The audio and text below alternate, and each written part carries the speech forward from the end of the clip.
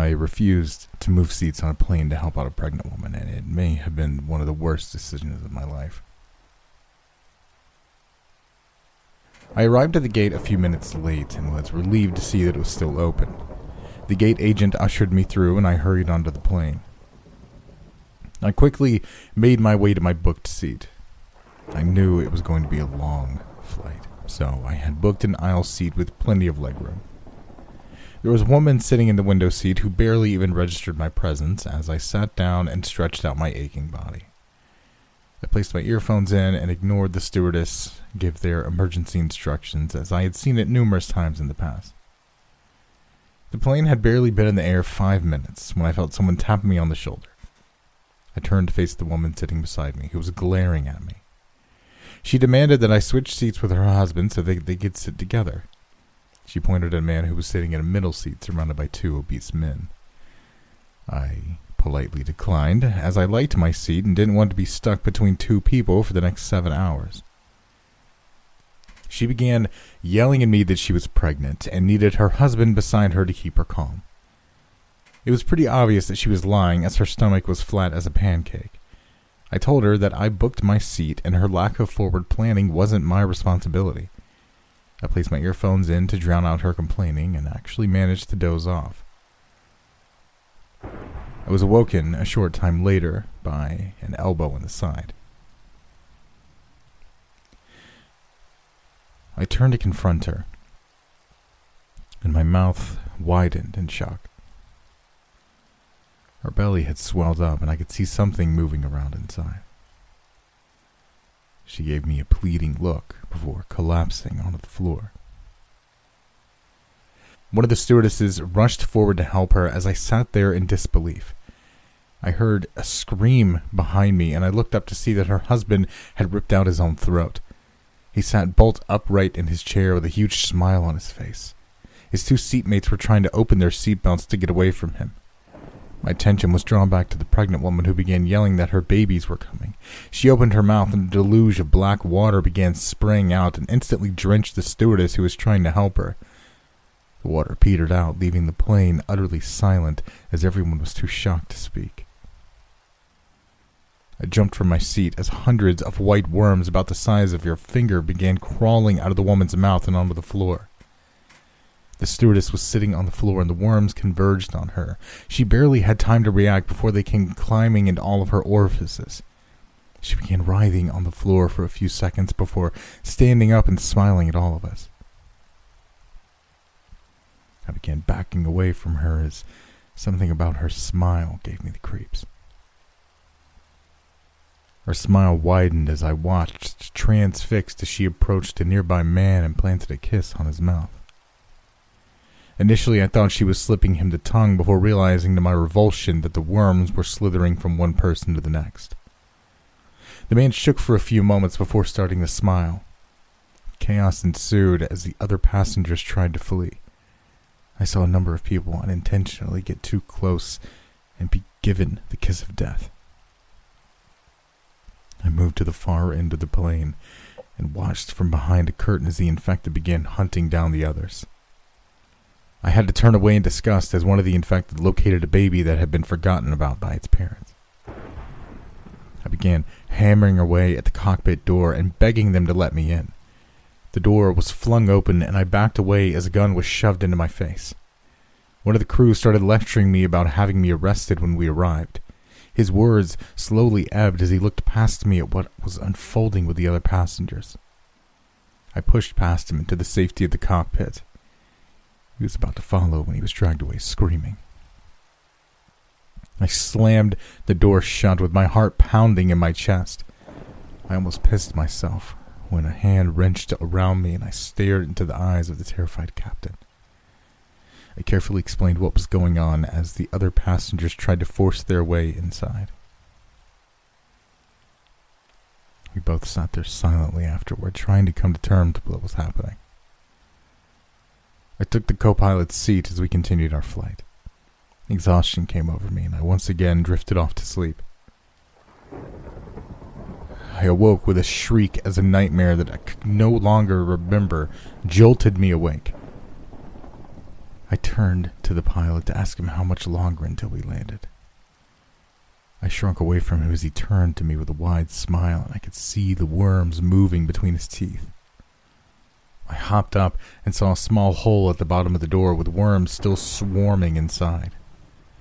They began moving toward me, and I smashed my foot down, crushing them beneath my weight. The pilot began letting out a wail that forced me to cover my ears. He raised his arms and pointed at me as I backed away until my shoulders hit the door. I wrenched it open and slammed it into his face as he advanced toward me. His wailing was partially muffled by the door as I stood there trying not to panic. I heard footsteps behind me, and I turned to face the person with a giant smile on my face. A girl no older than 10 walked by me with worms moving around inside of her eyeballs. She barely registered my presence as she swayed from side to side. I once peeked out around the curtains to see most of the other passengers had retaken their seats. A sea of smiling faces were looking toward me, and it took every fiber of my being to keep smiling back at them. I took a couple of deep breaths before walking down the aisle. Every head followed my movements as I tried to decide what to do. I spotted the bathroom ahead and began pacing toward it. I felt something squishy beneath my feet and looked down to see the body of the baby from earlier. His stomach looked like something had crawled out of it, and his ribs were pushed upwards. I let out an involuntary sob and heard the unmistakable sounds of every head spinning in my direction. I lunged toward the bathroom as hands shot out to grab me. I managed to shake them off before rushing inside and sealing the door behind me. I started wetting the toilet paper and lining the sides of the door to keep out the worms. I know it might not be enough to keep them out, but it's all I can think of. I hear a noise above me and almost start laughing as the pilot has hit the fasten seatbelt sign. I now sit here trapped in the toilet and wondering what will happen if and when we land.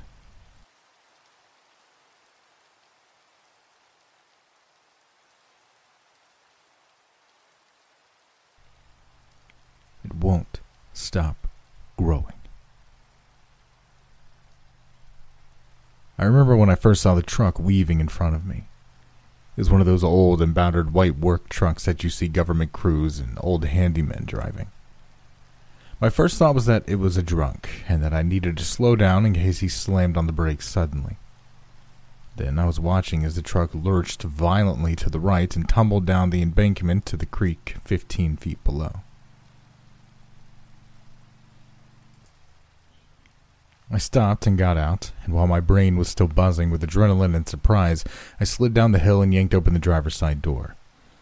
The man inside was in his 50s, and from the angle of his head, I thought his neck was probably broken. I couldn't tell if he was alive, and I knew better than to move him, but I was also starting to realize I needed to call 911. There was a colored piece of paper laying on the man's leg, and thinking it might have information I could give the hospital or the police, I plucked it out while dialing the number. It was a work order. It said that Salvador Petty, I guess this guy, had serviced the pool filter at some house out in the country. I told the 911 dispatcher where we were and what I thought the guy's name might be. He told me to go wait up in my car until emergency services arrived. Hitting the call, I glanced up to find the man staring at me, his lips working soundlessly as he tried to say something or maybe cry out in pain. I told him to stay still and quiet, that help was on the way. This just made him more animated, his eyes rolling and his lips twitching as he tried to force something out. Finally, I heard him speak, though it sounded more like a gasp of trapped air than a human voice. It won't stop growing. The man's eyes fluttered back closed, and I decided to take 911's advice and wait by my car for the authorities to arrive.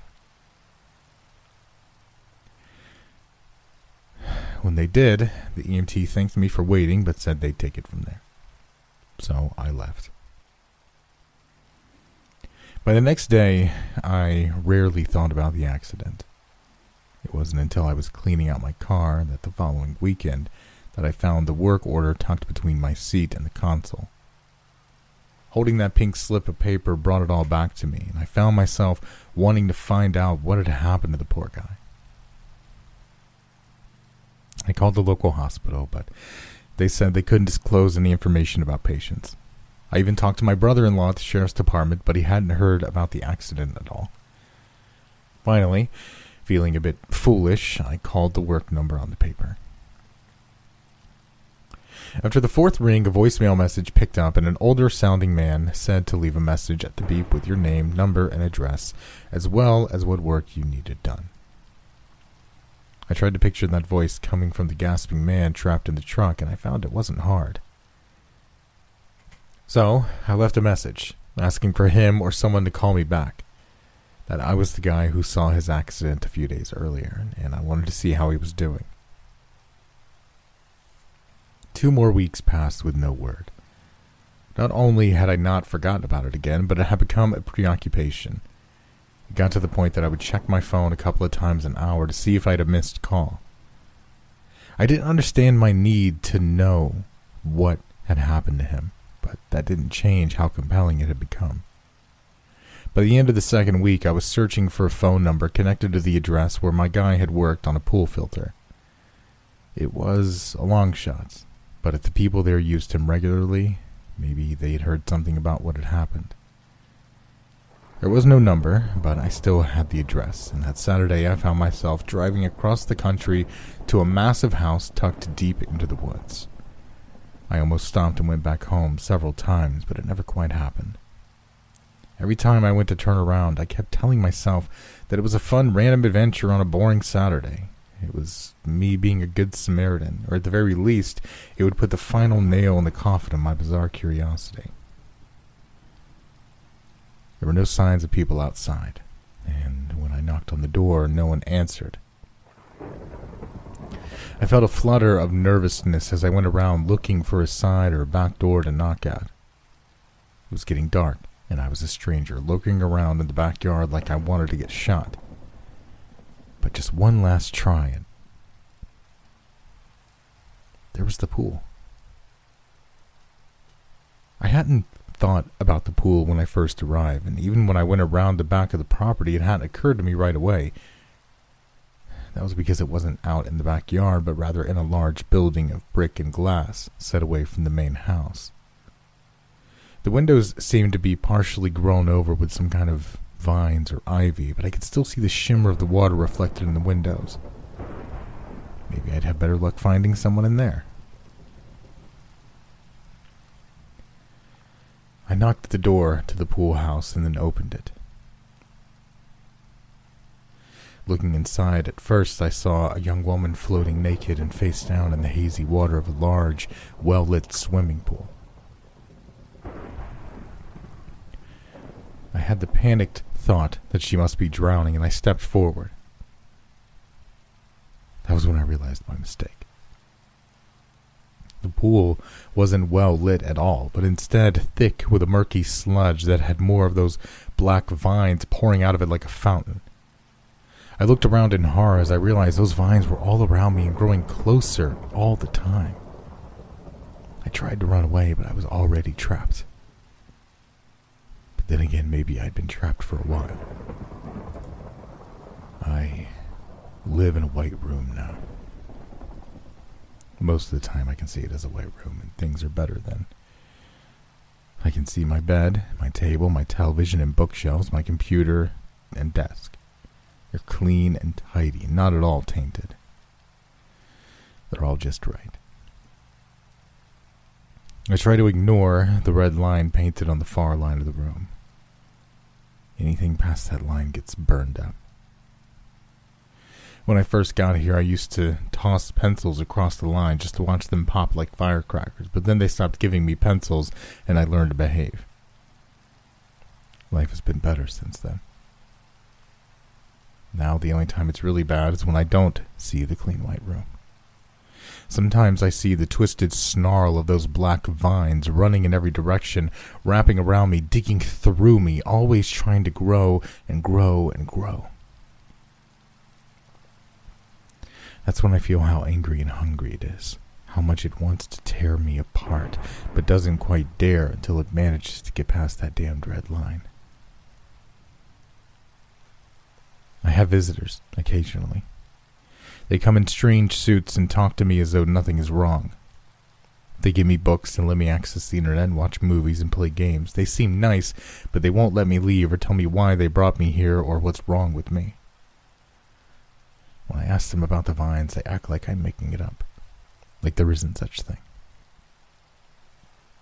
For a minute, they had me thinking I was crazy. For a minute, they had me wondering if I was just seeing things, if maybe it was all just in my head. But then I don't know time like I did, but a little while ago, one of those doctors, or whatever they are, they came in to talk to me. I was seeing vines then, curling and uncurling against the walls like 1,000 angry clenched fists. I was trying to ignore them and talk to the lady in the strange suit when one of the tendrils suddenly shot out toward her face. It stopped just short of the burn line like it always does because it knows. But I wasn't watching it. I was watching the woman. And she flinched.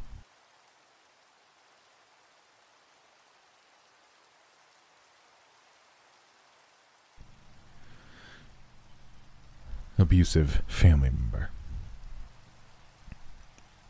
I stood there silently as the daycare employee scolded me after she discovered bruises all over our son's body. Her anger turned to sympathy as she spotted a bruise on my arm that I'd failed to cover. I tried to tell her that I'd walked into a door, but she obviously didn't believe me. I picked up my son and fled out the door as she called out after me. I decided to calm myself by shopping and spent the next few hours wandering aimlessly around random shops without buying anything. I arrived home to discover police cars waiting outside and my heart sank. My husband was inside, desperately trying to convince them that he would never hurt me or any of his children. My 7-year-old daughter ran over and began cowering behind me, begging me not to let Daddy hit her anymore.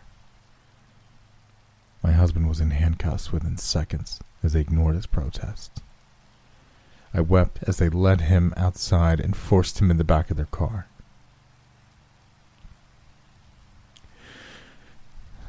I watched in dread as they drove off with my husband waving at me. I flinched as I felt something metal lash across my back and tear into my flesh. I turned to face my 7-year-old daughter as she stood there clutching a belt buckle with a sadistic smile on her face. Her fake tears were still streaming down her face as she reveled in the fact that my husband was no longer there to protect us from her.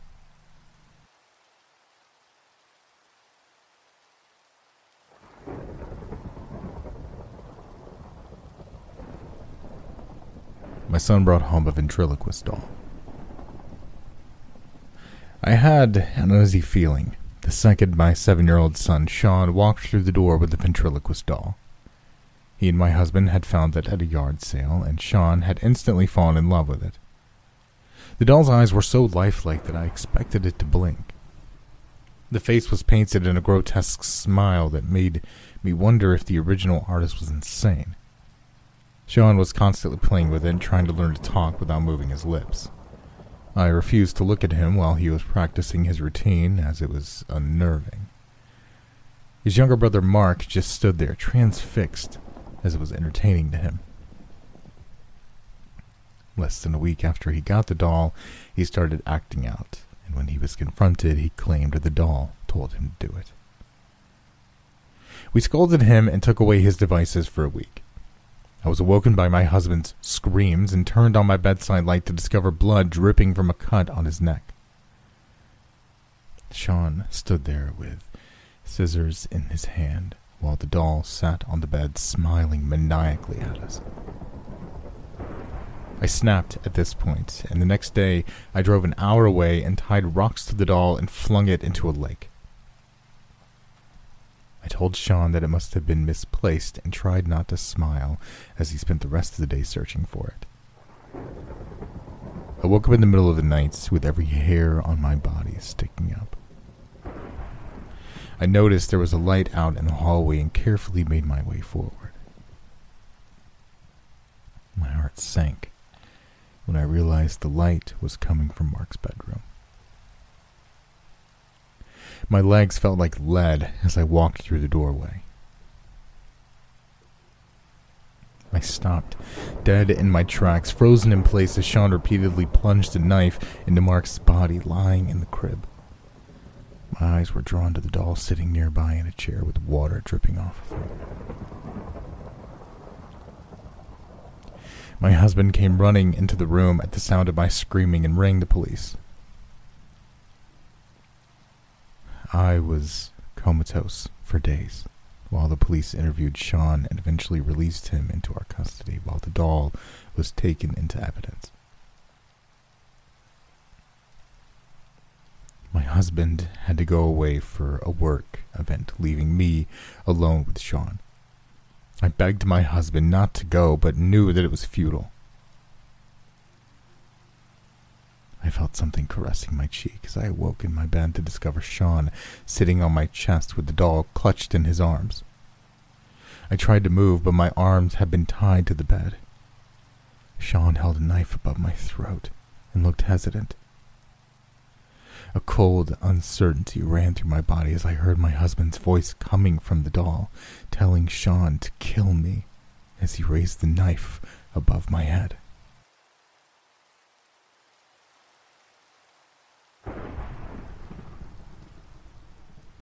Look, Bumble knows you're exhausted by dating. All the, must not take yourself too seriously, and 6'1" since that matters, and what do I even say other than, hey? Well, that's why they're introducing an all-new Bumble, with exciting features to make compatibility easier, starting the chat better, and dating safer. They've changed, so you don't have to. Download the new Bumble now.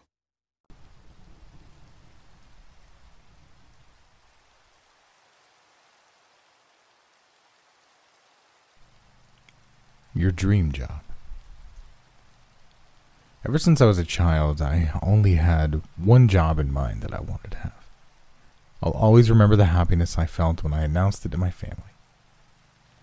My older brother Mark just bust out laughing and told me that it wasn't a real job and that only losers think of doing that. I burst out crying as the rest of my family joined in on making fun of me. Over the years, I became an engineer, but worked my dream job in my spare time. It wasn't about the money, but the joy I felt doing something that I loved.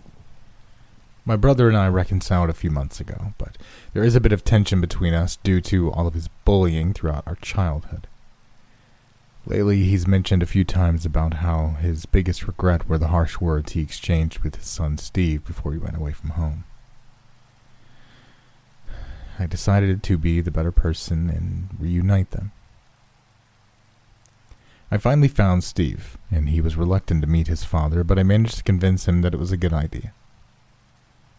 I hid Steve in my bedroom and told him to be quiet and come out when I called out, "Surprise!" Mark and his wife Laura showed up, and we made small talk for a few minutes as I sat there bubbling with excitement. I couldn't take it any longer and just blurted out "surprise" at the top of my lungs. Their eyes widened in shock as Steve strolled into the room with a huge smile on his face. Laura screamed and fainted to the ground as she stared at the rotting corpse of her son. I stood there feeling proud of myself as I'd finally proved to my brother that necromancy was a real job.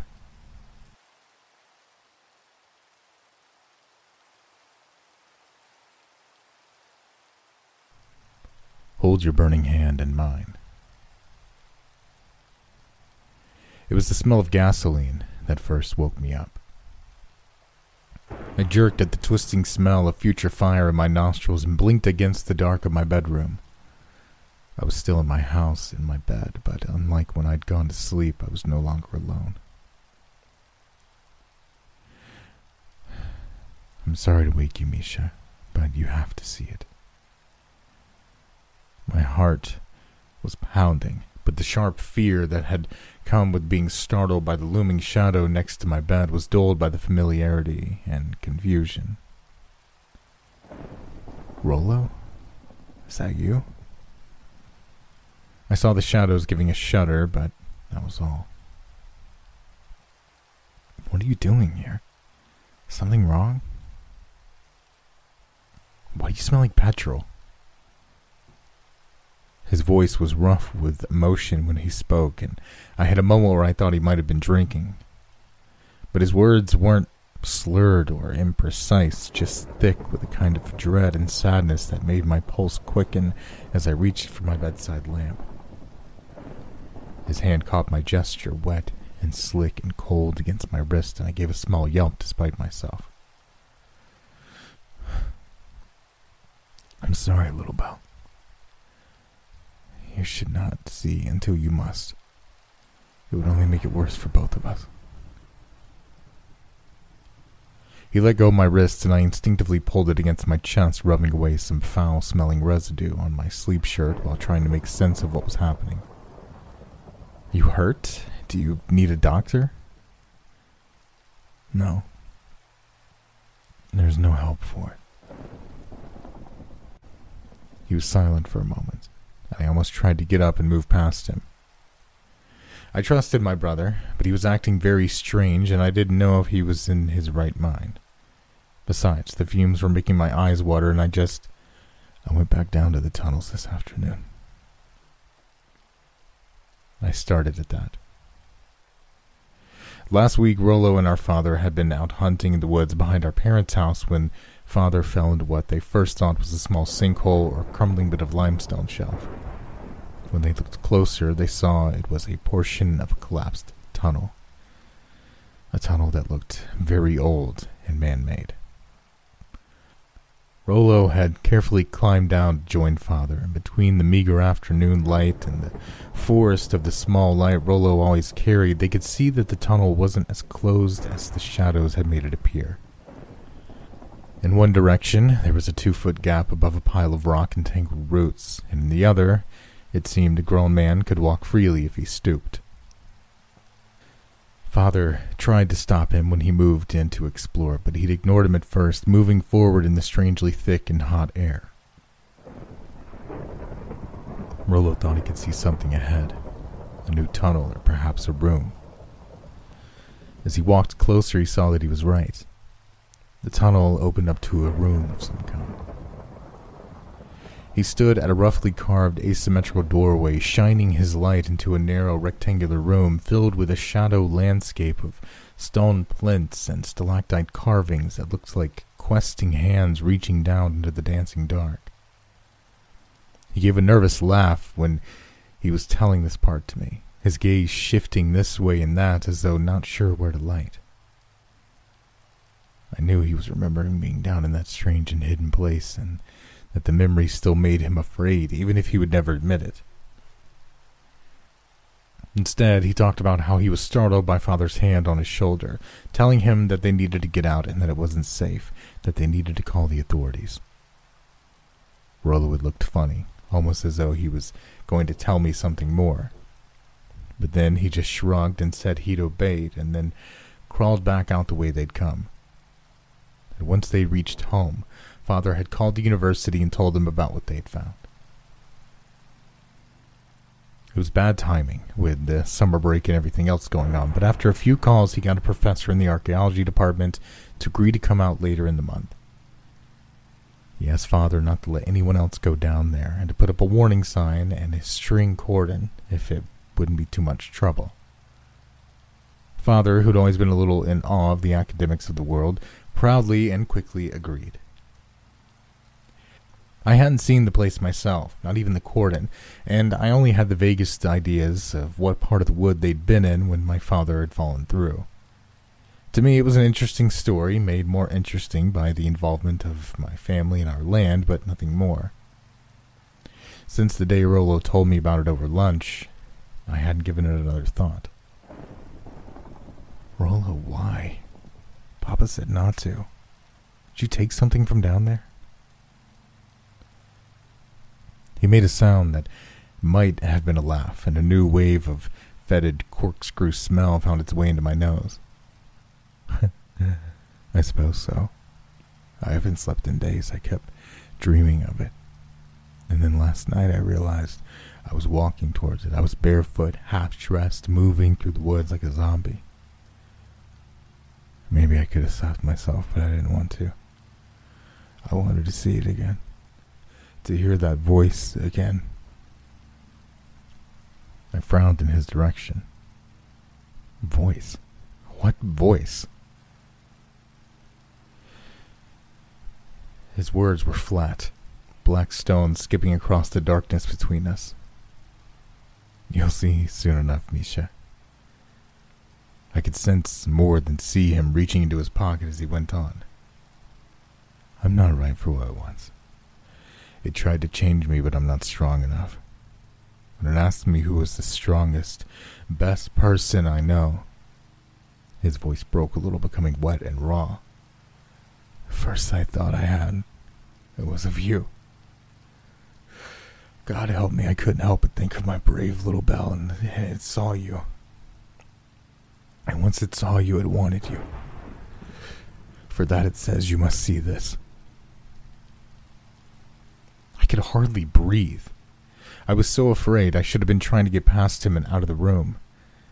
That had been my thought for the past several seconds as he spoke again, but instead I heard myself asking, what? What must I see? The raspy click of the lighter answered for him.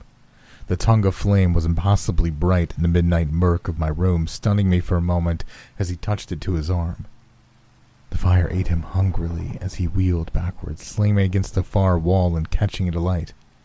He never screamed or said anything, just flailed and twisted as the heat made his muscles and ligaments jerk and snap tight before being consumed. I was silent too, staring in mute horror at what was happening to my brother and at what I could see of him in the flames.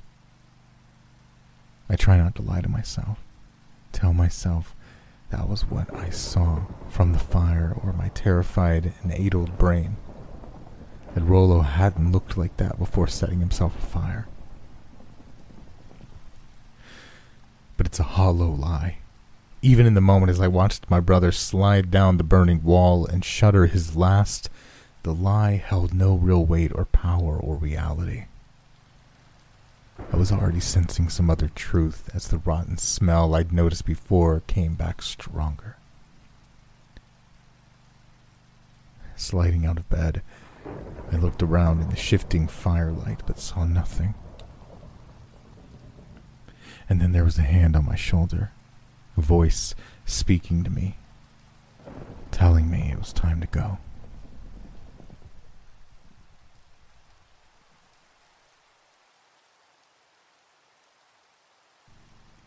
Hey everyone, I hope you enjoyed tonight's stories. If you did, be sure to subscribe so you can hear more when they get dropped, and leave a like to let me know that you did. Let me know in the comments below which one was your favorite. Personally, I am privy to the ventriloquist doll story. I've always been deathly afraid of dolls, ventriloquist dolls, dummies, things like that, and I'm fairly certain it stems from Night of the Living Dummy by R.L. Stine. Watching that as a kid just pretty much traumatized me. That and the Scarecrow's Walk at Midnight. I'm very terrified of scarecrows. And I know it's a silly thing to be afraid of, because scarecrows don't really look like they did in the movie or the show. But it's fine.